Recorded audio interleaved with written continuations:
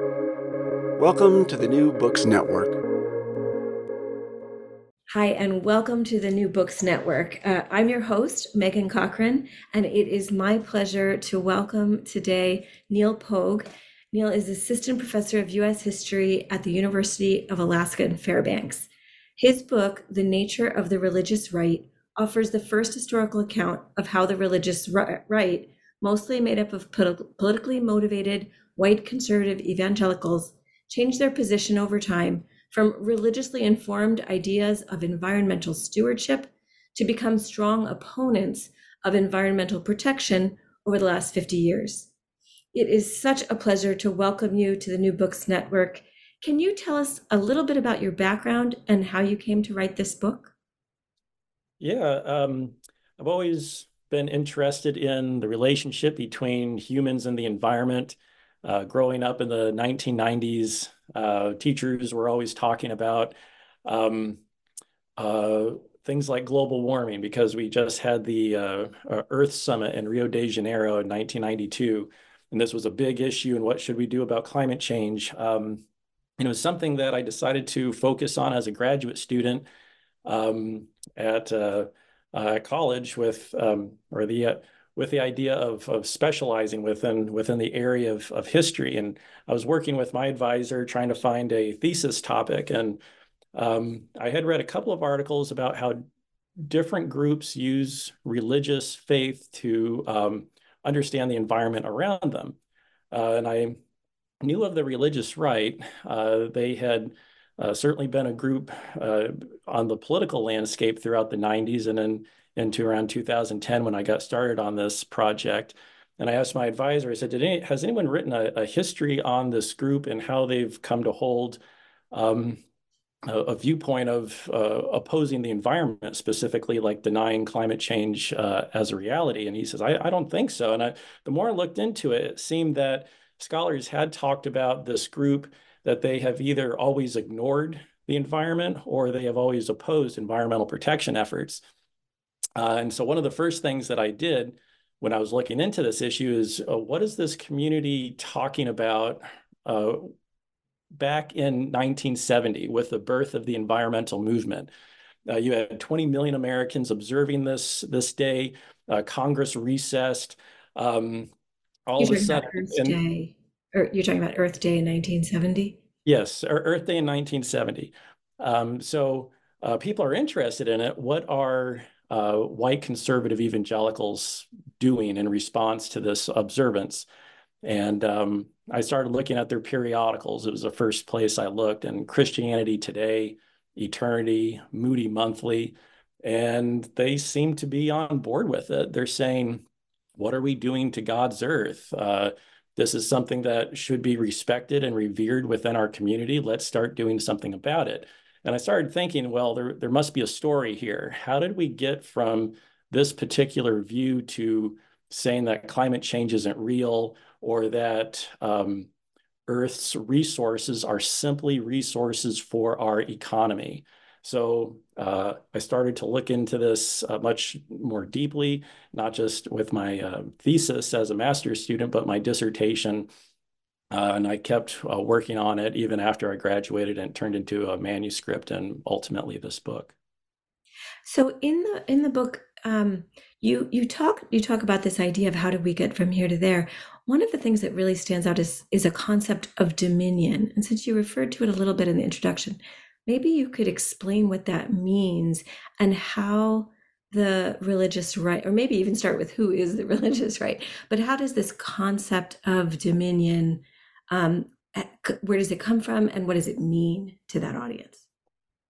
Yeah, just to talk about or define the religious right here briefly and then talk about dominion. Uh, Oftentimes we'll hear the label religious right, sometimes the Christian right, sometimes at elections, they'll just be called the evangelical vote. And it's this particular group that understands the Bible as the literal word of God. For example, that God created everything in the universe within 6 24-hour days. But they're also socially and politically conservative. And this movement within the social and political realm really came in opposition to changes that are happening in the United States in the 20th, about the middle part of the 20th century. For example, issues like school integration, the women's liberation movement, and the gay rights movement. And this group really finds their way into the political landscape as kind of a serious player by 1980. You have Ronald Reagan, who famously says, and he's addressing people like heavyweights within this community, like uh, uh, Liberty University founder Jerry Falwell. And he says, this is what Reagan says, and I paraphrase, I know that I know that you cannot endorse me, but I want you to know that I endorse you and what you are doing. And all of a sudden, everyone really starts paying attention to this political movement. And the group kind of credits themselves with putting Reagan in the White House. And at different times since then, people have said, oh, well, the religious right will kind of disappear. Well, in the present day, over or around 80% of this particular movement voted for Trump in 2016 and again in 2020. They're a real political player, not just at the ballot box, but also within our judicial system.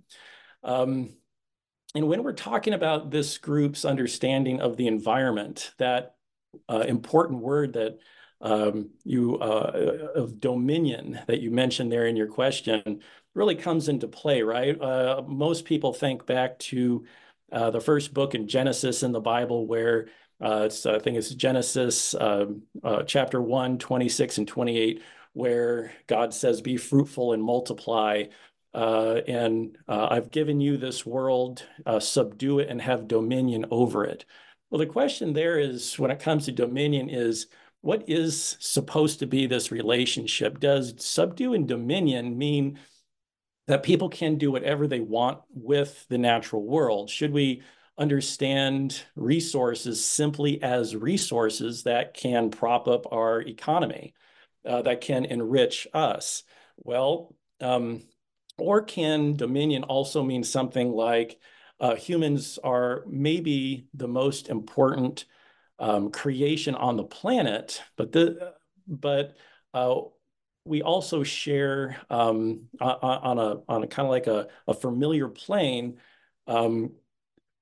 with the rest of nature and the other things that God created. Should we have respect for the things that God created? And that's something that really plays into this community in the 1970s and the 1980s. And I call it Christian environmental stewardship, the idea of being custodians of what God created. And this is really the idea or their interpretation of what they are thinking of when they are talking about things like dominion in the Bible.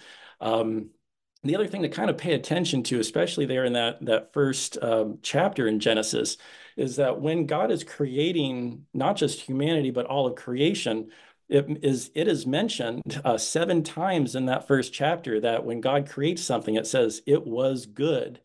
It's very hard to simply understand dominion as having total control over what God created when it was God's creation and their viewpoint. So that idea of understanding the world with reverence and respect, and it's not actually humanity's gift to do whatever we want with it, because it was believed that it was owned by God.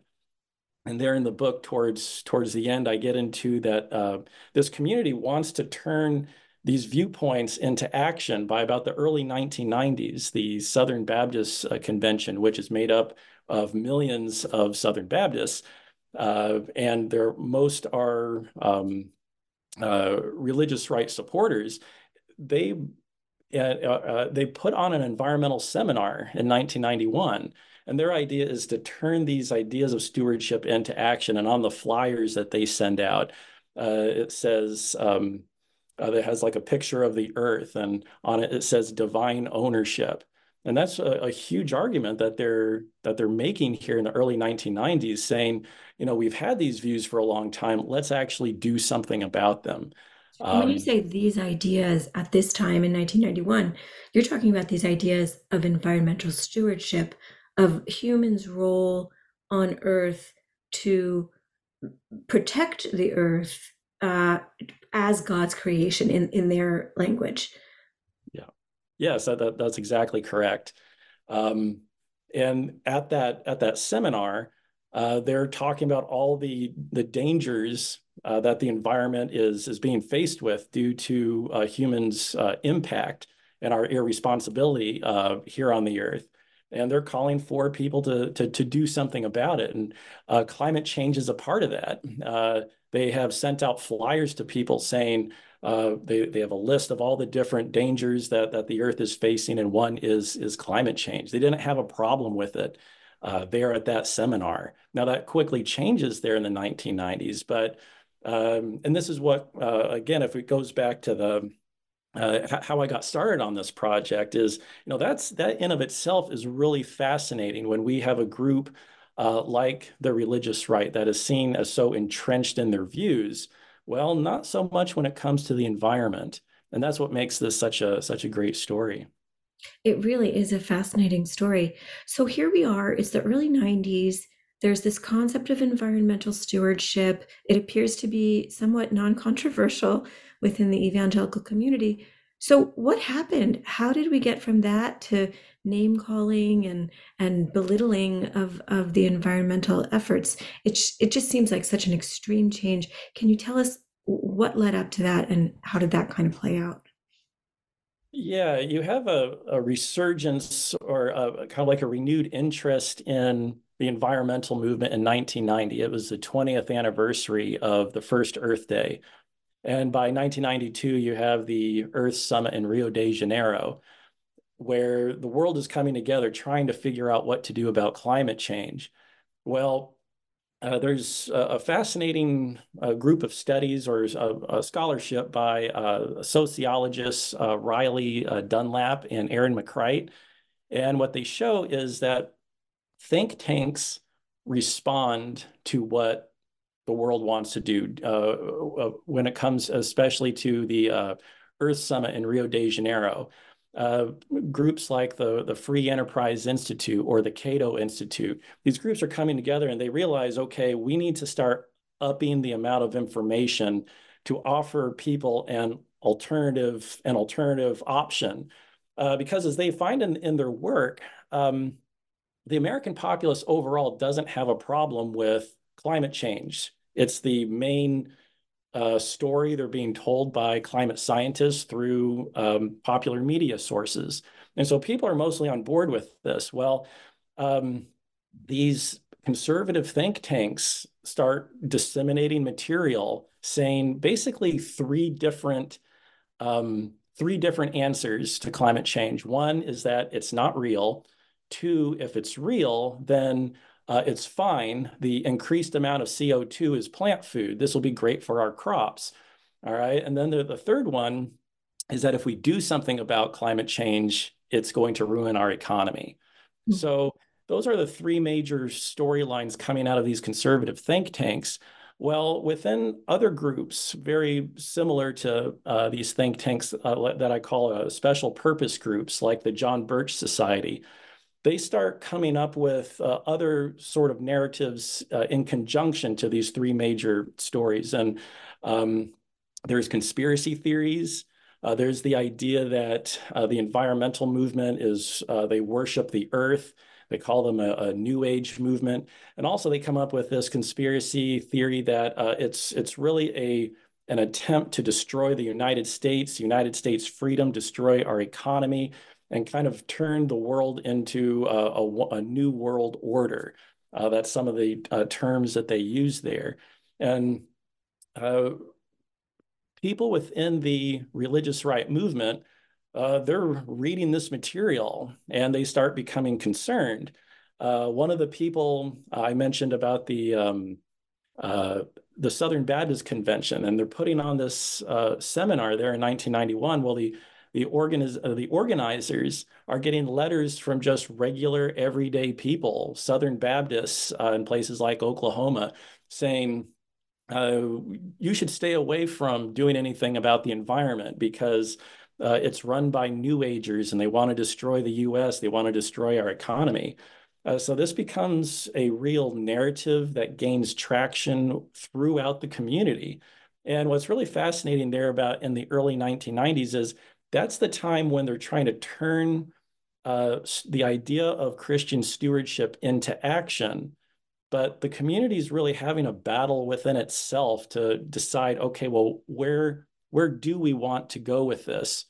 And there's a variety of strategies that's happening in the community to get the group to stand against these environmental protection efforts. And one of them that I found particularly fascinating is, and you mentioned belittling people, this idea of ridicule. How do you come up with new social rules where they did not exist before? And one way that communities do this, not just in this community, but elsewhere, is mocking people, making fun of them. Um, and people start realizing pretty quickly, if I want to stay within this community and be respected, what should I do about something like the environment? Do I stay silent? Well, that's a possibility. Do I start repeating what other people are saying, that climate change isn't real? That's also another possibility. Or do I keep fighting? And some people keep fighting for stewardship. And someone that was really understood as a part of that community is Richard Cizik. And he's a very public figure that was working within the National Association of Evangelicals. And he really understood himself as in lockstep with the religious right. Well, because he understood things like climate change in a different viewpoint than the rest of the community, he lost his position and he really starts seeing himself as being outside of that community. And you have other people within the religious right that just decide, I'm just going to drop this issue. It's not worth it for me to keep fighting. And that's sort of this really fascinating struggle that you see here within the religious right community in the 1990s. I thought those were some of the most interesting sections of the book because we really get a sense of what it was like for people who were in the community, very dedicated to their evangelical churches and to their peers.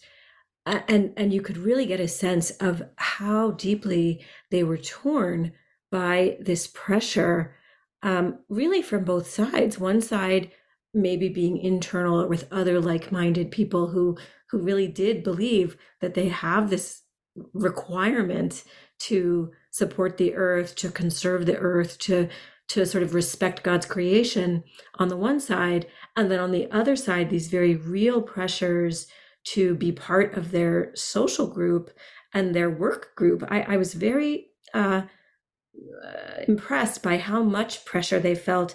You talked about Cizik losing his job, but there were others too. It wasn't just this one lone character. You give several examples of this pressure that was building in the community during that time. Can you talk a little bit about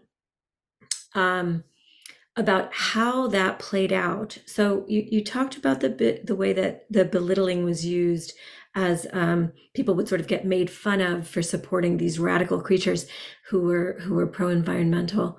But what I found interesting also about that is that there was also a concept of hierarchy, very deeply imbued in the views of the people who were wanting to push forward this idea of the pro-environmentalist movement being unnatural.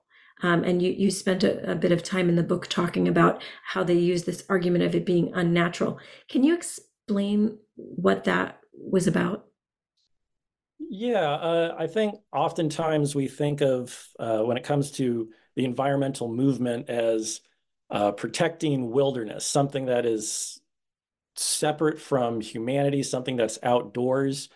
But there's also what's natural amongst humans, or and I would especially get into this with chapter 2. Like, what is the relationship between people and nature? a part of it, or are we actually separate from it? And this is a question that is a huge issue within, or a really interesting thing to explore within environmental history overall. But amongst the religious right community, they are thinking about, well, what is my relationship to God's earth, but what is also natural for humans? How did God design humans to actually to be, and what is our place in relationship to God's earth? So, kind of to repeat a little bit of what I've already talked about, when it comes to God's earth, they understand humanity as being the pinnacle creation, or God's crowning achievement. That, in one sense, understands the rest of the environment as that humans are above it. But at the same time, the idea of stewardship, going all the way back to 1970, they also understand themselves as a part of creation. Well, beyond that, they're thinking about what is natural for humanity. And this is something that the religious right really pushes during the 1970s into the 1980s and even unto today. How did God design people to behave and see the world around them?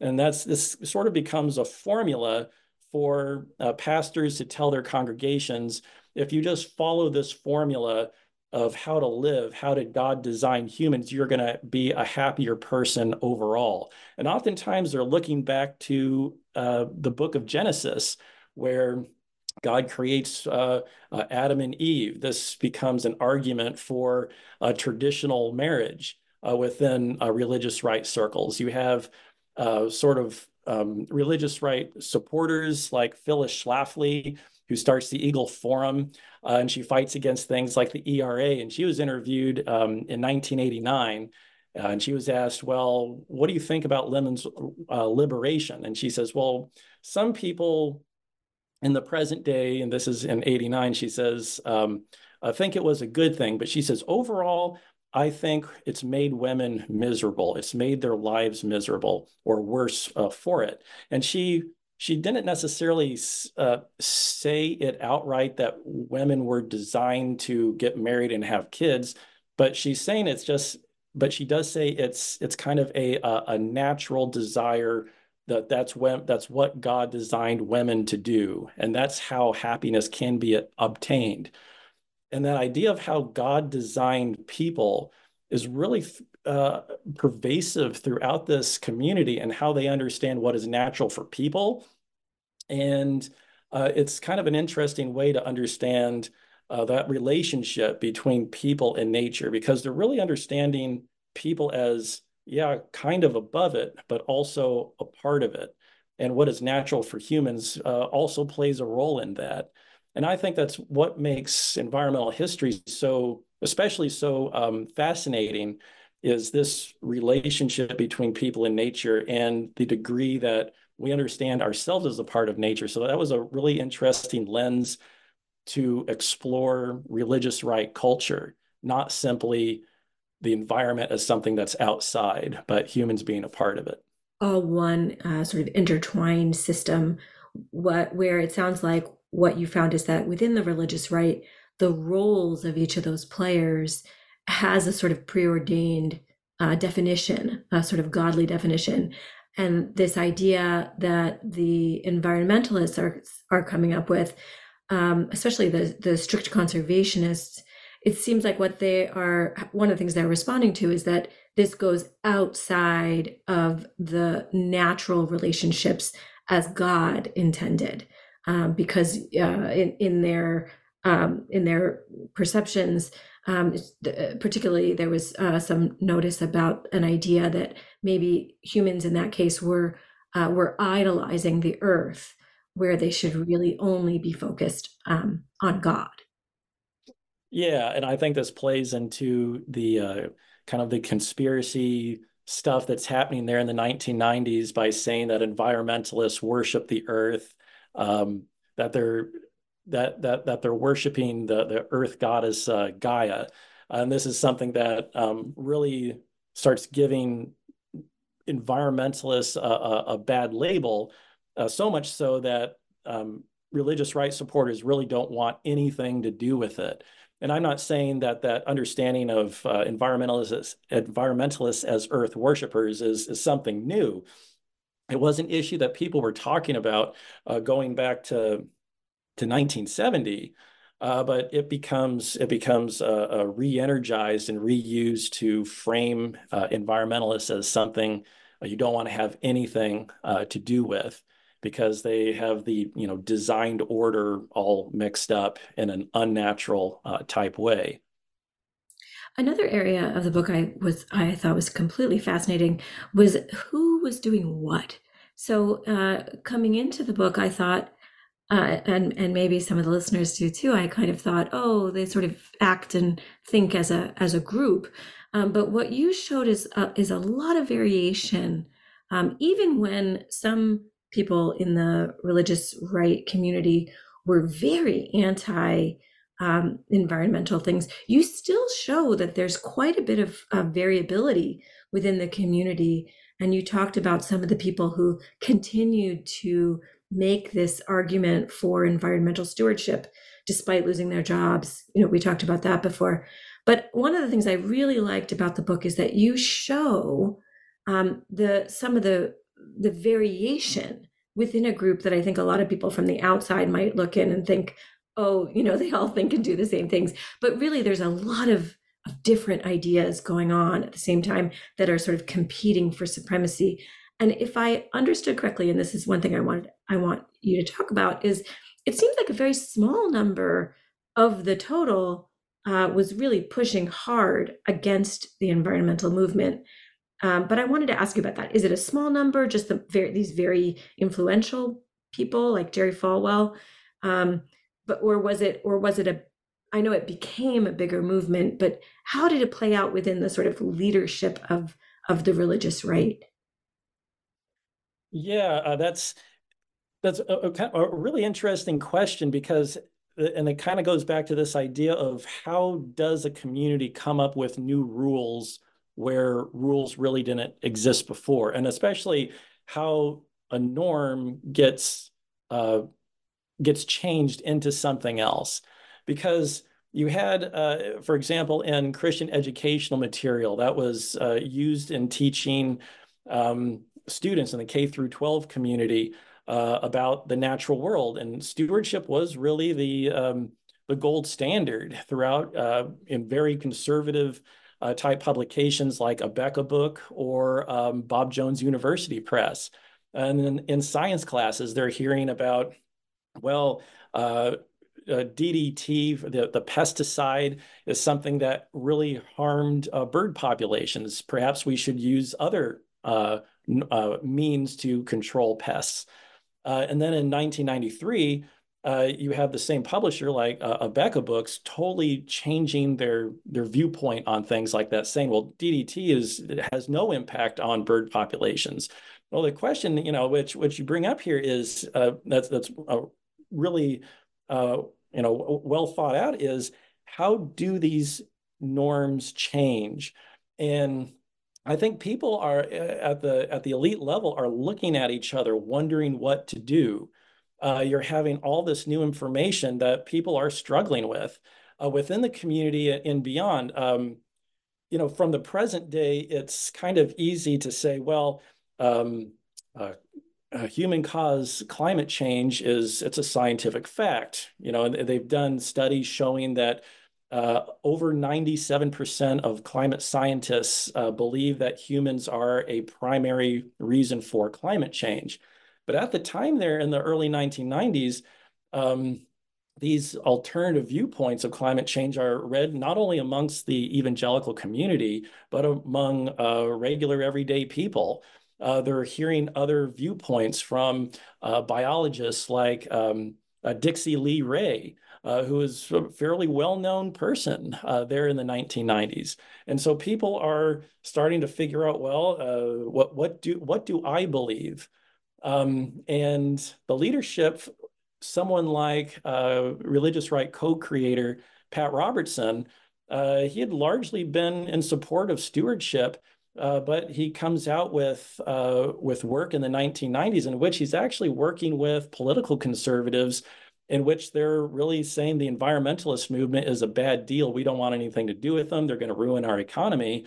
And Robertson really just kind of goes along with the flow. You have someone like Jerry Falwell, who really takes a strong stance against the environment early on. You have a story there about it's Sunday at his church, and his university's biology club tells him that they want the rest of the congregation to know that they are observing Earth Day. Well, what is Falwell going to do? He seems like he's uncomfortable with it, but students within his own university want to observe Earth Day. And he kind of smashes them in front of everyone and saying, well, the Earth is going to end soon, so we're not going to be a part of it.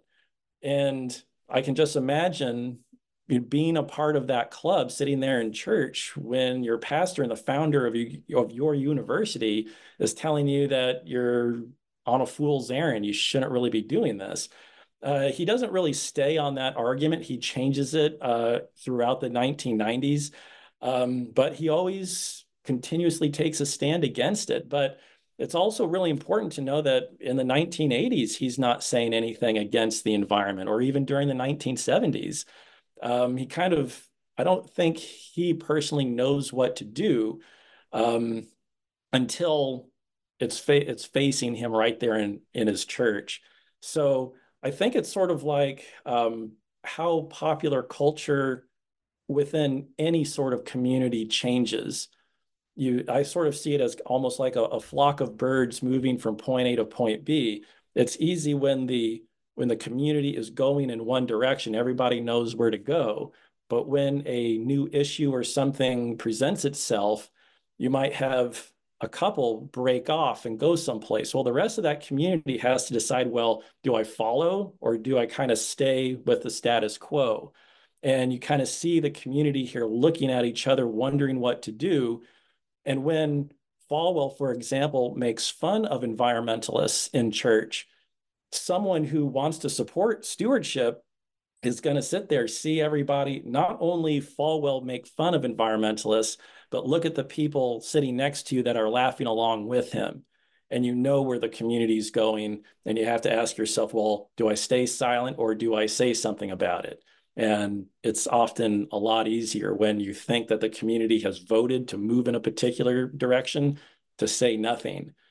Because saying something, you'll probably get blowback, and that's just not within this community. We can see that around us within our community of friends, our local communities, or even our national community. When it comes to trying to take the temperature of where that community is going, and what do I believe, and what do I want to share with other people. So that struggle there in the early 1990s, and seeing how people are trying to understand their place in that community it's fascinating because we're seeing them change their views on something that they've or on a standard view that they've held. But at the same time, we can also think about what has gone on in our own lives and our own communities, and the decisions that we have to face with what do I say if I don't agree with what everyone is thinking. So And what would it mean if I do say that? What blowback am I going to experience as an individual, particularly if you don't feel very strongly about it? I can feel for those people who are really struggling with that. yeah.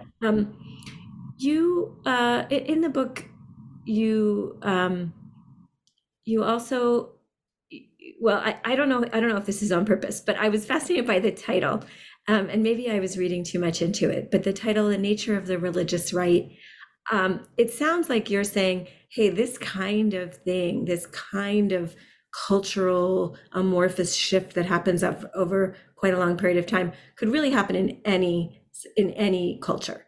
But the title says the nature of the religious right. And I just wonder if there's something in there that you think is specific to a religious community, or is it more just a catchy title, or something else other than that? Yeah, well, I didn't want it.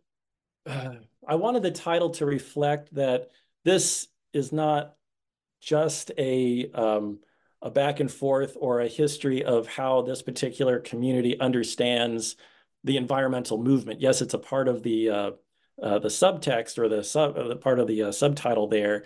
Um, but I also, as I mentioned before, they're thinking of their place within the created order and that relationship between God and creation. Are they a part of the environment or are they not? Um, and so I think the nature of the religious right at least reflects that more nuanced view beyond just, okay, well, what do we think of the environmental movement? Do we go along with them or do we say that we're in opposition? And so I think I was trying to reflect that more nuanced or more perhaps holistic type of understanding when it comes to people and nature. But I don't think there's anything specific when it comes to just understanding this community as being different unto itself. I think within our society, at least amongst people outside of that community, we look at the religious right as militantly entrenched in their views. And oftentimes we say, well, I don't understand those views, and that's something I totally disagree with. And we kind of separate ourselves from that group. But we kind of see here throughout this history, really from the late 1960s to the present day, they're kind of struggling with issues in a very similar way that other communities do, that their views are changing over time. Um, and it kind of makes this group more interesting than just understanding them as that group over there that I don't understand and I just disagree with them. Yeah. So the last chapter before the conclusion is called "It Could Have Taken a Very Different Path." Can you talk about that? What are the other paths that could have been taken, and what are you hoping that readers take from that? Well, that's from the Southern Baptist Convention's employee. He's retired now, named Richard Land.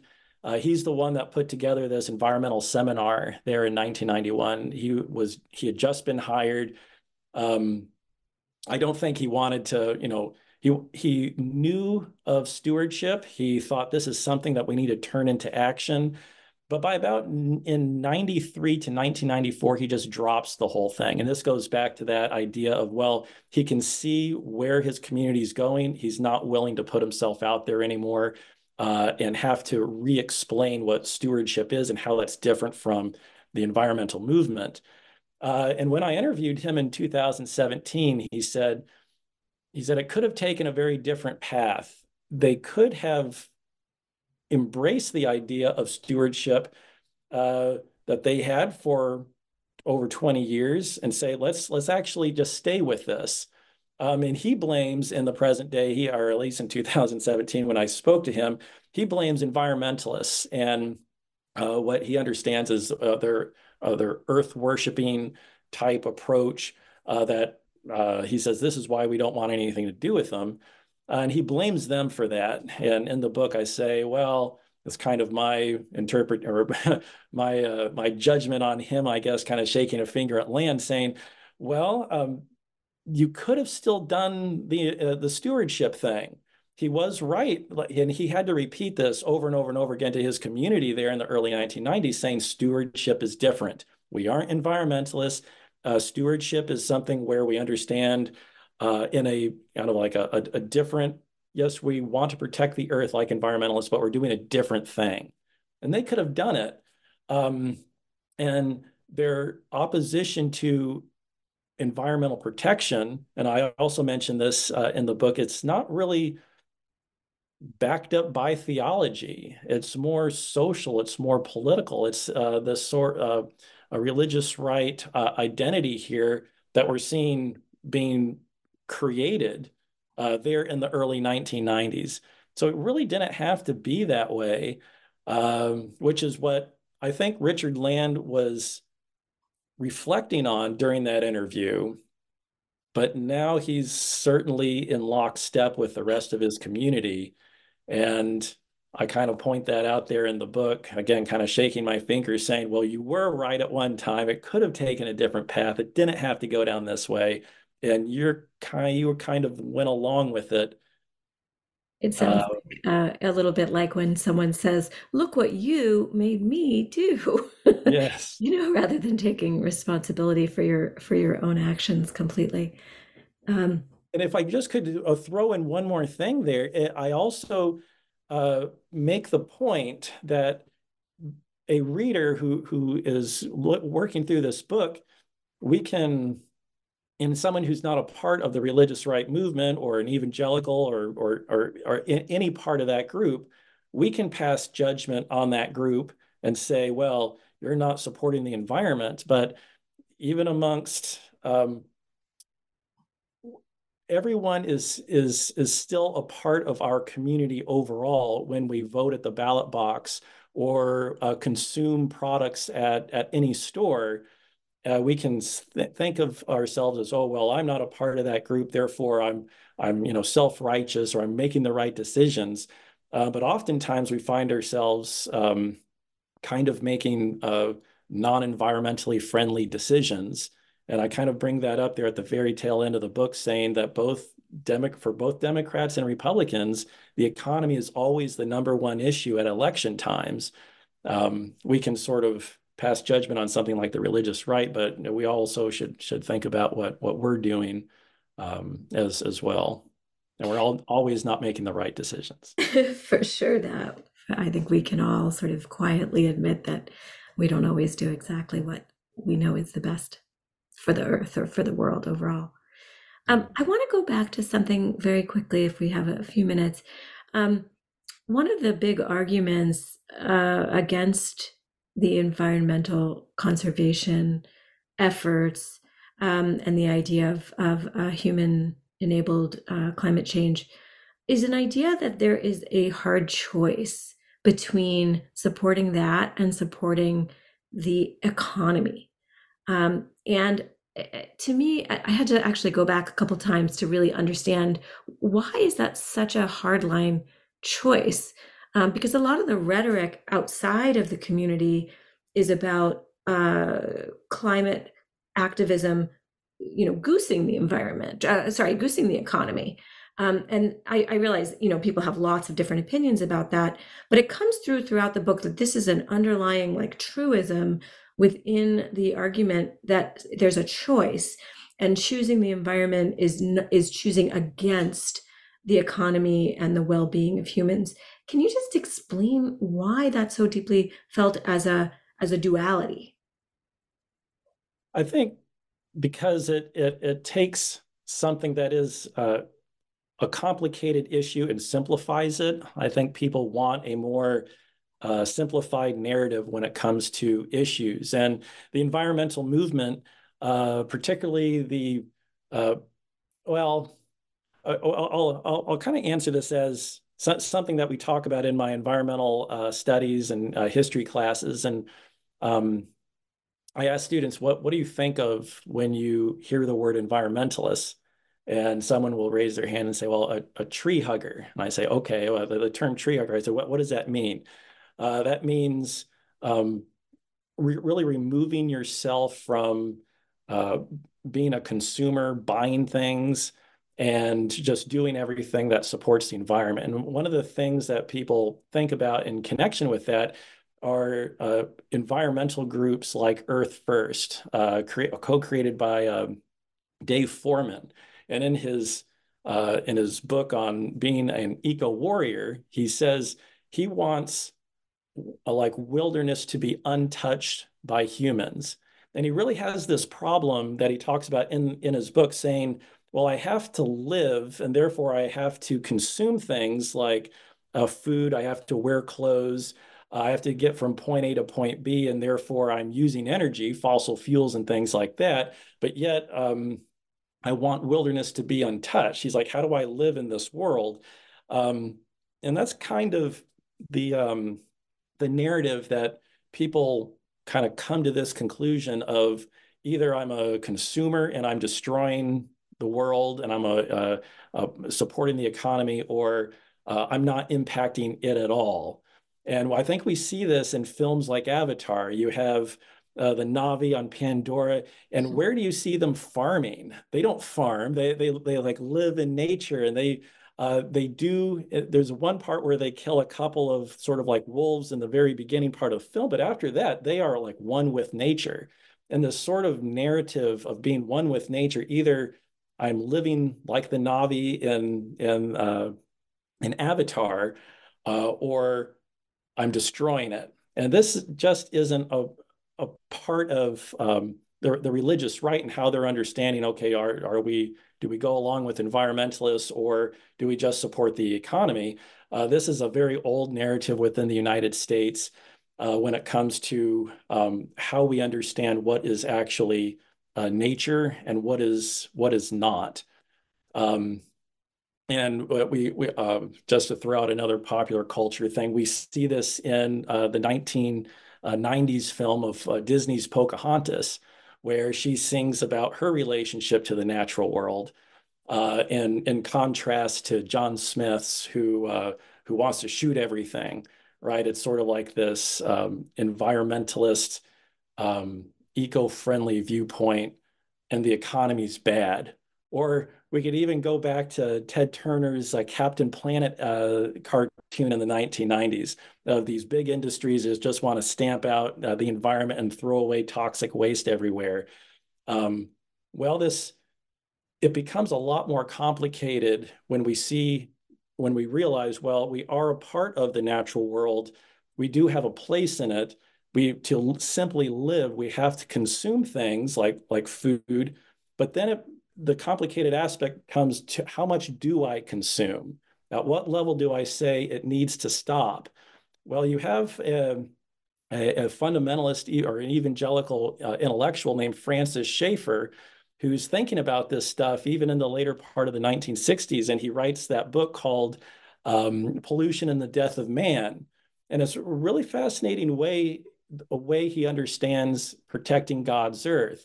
He does say that he supports capitalism. He says, I am due some profit, but I must limit the amount that I take from the earth because it is God's earth. And that kind of comes back to this larger conversation that the religious right's having and our wider society is having about how do I understand how much can I take from the environment? What is the right way to do it?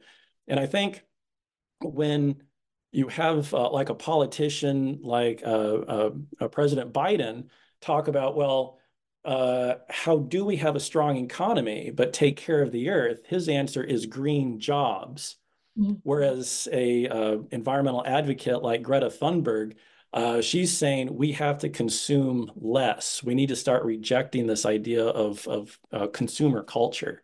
And that's something that, again, is just not the religious rights struggling with. We all are when we go to a store and we buy something. We have to realize, well, where does this product come from? Who were the people that worked on this project or product?